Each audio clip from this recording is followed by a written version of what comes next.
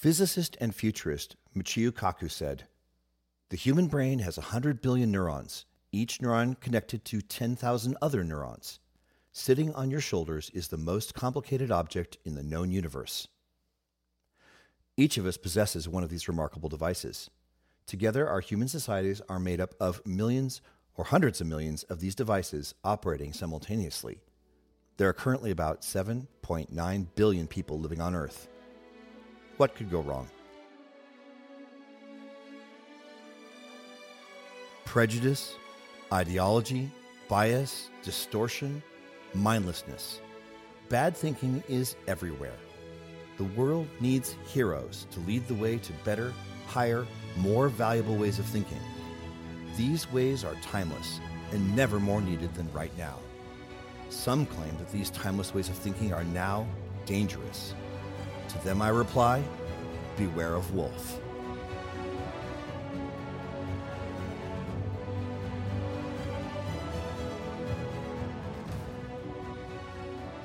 Depending on what you think of as human, and depending on what you call a generation, humans have been on Earth for roughly 10,000 generations.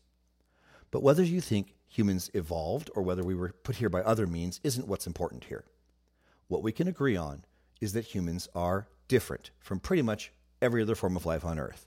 And while pretty much every form of life is on some level concerned with its survival and the continuation of its species, humans have our own unique problems, many of them directly concerned with the operation of our super complex brains.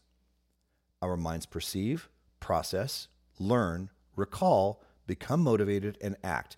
All of these steps feed back on each other in often chaotic and unpredictable ways. This is what makes us unique individuals, each able to contribute to the world in unique ways. And it turns out that a lot can and does go wrong with our minds at every step.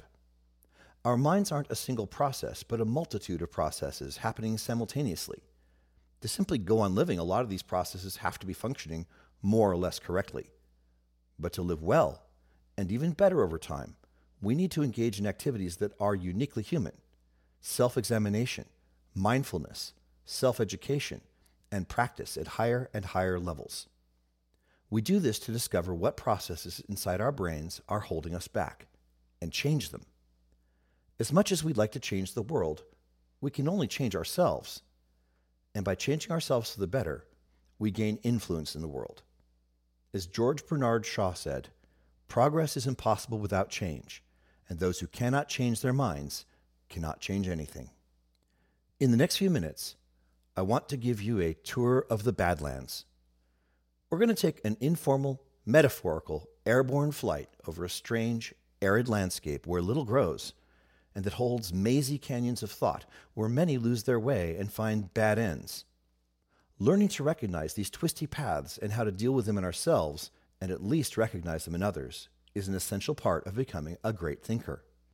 Our flight first takes us towards what appear to be the populous cities of cognitive biases. But as we fly closer, the towns dissolve into mirage, leaving nothing but empty desert. Like mirages, biases make us tend to believe things that often turn out not to be true. You've probably heard of confirmation bias, the tendency to favor information that supports our existing beliefs, and disfavor information that might cause us to rethink them. A good part of the scientific method is devoted to ensuring that confirmation bias doesn't skew experimental results, but confirmation bias also plays a huge role in modern daily life. For example, the fact that social media algorithms recommend that you consume more content like that you've already consumed. Remember that with social media, if you're not paying for the product, then your attention is the product. The more we consume of a particular worldview, the more we're fed that by the algorithm. If we don't make a concerted effort to see the world more broadly, we end up boxed into narrow echo chambers with people who think just like us. We take some time to land and walk around a wide landscape of bizarrely twisted sculpture-like structures. This is the plane of fallacies. You may have heard people say things like, "Millions of people believe X. Do you think they're all wrong?" You may have made similar arguments yourself.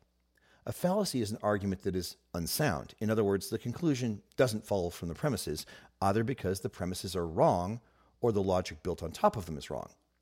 Fallacies come in a huge variety of shapes and sizes and can sometimes be hard to classify.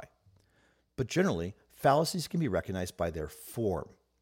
You can stick almost any belief in the place of belief X and easily see that, even if X is true, the number of people that believe it doesn't actually make it more likely to be true. Coming from the perspective that you can really only change yourself, going forward, I'm going to focus on learning about fallacies primarily so you can personally avoid using them. When you recognize others are using them, understand that merely calling them out on it is almost never a productive strategy.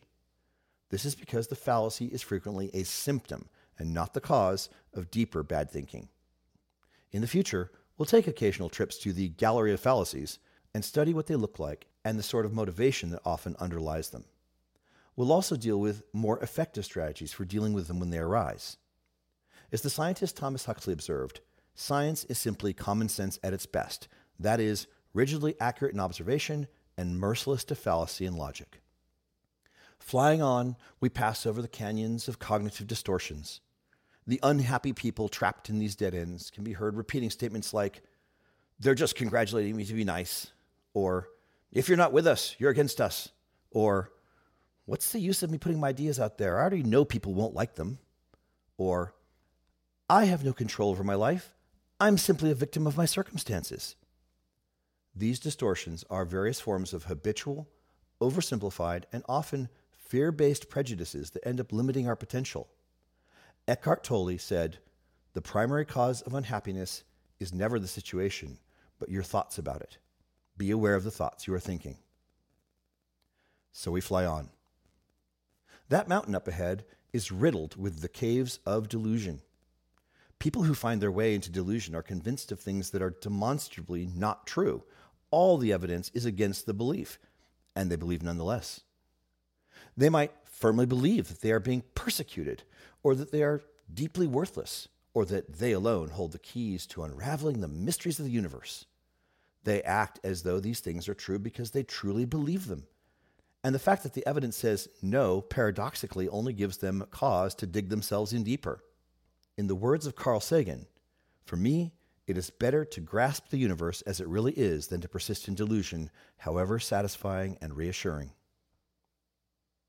Now, if you look off to your right, you'll see we're passing by the walled city state of thought termination. The people who live in there believe rigid ideologies and dogmas, and they're often striving for some sort of imagined utopia. Historically, they've quite often incited wars, and even the most convivial conversations there usually end with someone saying, "Well, I don't care, you're still wrong."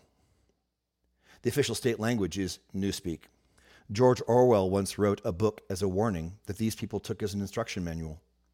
In it, he wrote, "Don't you see that the whole aim of newspeak is to narrow the range of thought?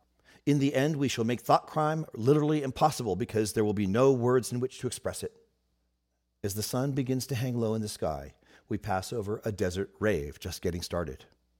These are the personality disorder dancers. If you met them at work or school, you might not notice anything unusual about them at first. You might even find the costumes and masks they wear beautiful and seductive. For the most part, they're good people. But if you get close to them, you eventually start to notice that something isn't right. Maybe they lack empathy, or can't regulate their emotions, or are excessively needy, or selfish, or rigidly perfectionistic. They may or may not know or care that they have trouble getting along with others, or that they often drive the people around them away. As we learn to recognize these people, we can love them for who they are, but it's often best if we do so at a distance. Now, as the sun sets, we pass over a wide, empty plain dotted with people, apparently wandering aimlessly. Looking through binoculars, we see that each of them is wearing a headset that covers their eyes and ears. These are the mindless ones. They never bother to reflect on who they are, what they have become, or what they might still do with their lives. In fact, they're actively discouraged from this behavior, and they become content to repeat what the media flooding their eyes and ears tells them without question. Their power as individuals is controlled by whoever controls their media feed. They love what they're told to love and hate what they're told to hate. The mantra continuously repeating in their ears is, "The past is the present is the future, so it goes." As we fly on into darkness and look above us, we're startled to discover that there are no stars in the night sky. We've passed into the final realm of our tour, that of the shadow. From the darkness below us, we can distinctly hear unearthly howls of strange animals. Are they possibly monsters?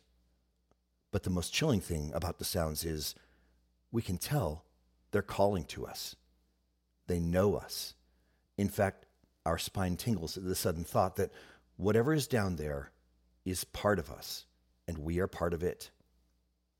The shadow is the aspects of our being that we are taught to repress, and the aspects of society that society itself rejects.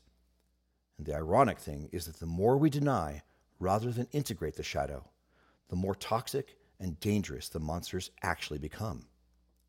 Integrating our shadow involves recognizing that the dangerous, howling monsters in the dark below us are actually an important part of our complete humanity. Jordan Peterson said, "If you're harmless, you're not virtuous. You're just harmless. You're like a rabbit. A rabbit isn't virtuous. It just can't do anything except get eaten. That's not virtuous. If you're a monster and you don't act monstrously, then you're virtuous." And as C.G. Jung put it, no tree can grow to heaven unless its roots reach down to hell. We finally touched down, back at our starting point. Our tour of the Badlands has concluded for today. Thank you for joining me. In future episodes, we'll explore this territory in more depth. I'm also looking forward to interviewing experts in these areas who can take us to deeper levels of understanding. Learn more about the world's premier critical thinking tool, Flying Logic, at flyinglogic.com. Help spread the word by rating and reviewing this show on your favorite podcast platform. Discuss this episode at bewareofwolf.com and keep raising the bar, whether the world likes it or not.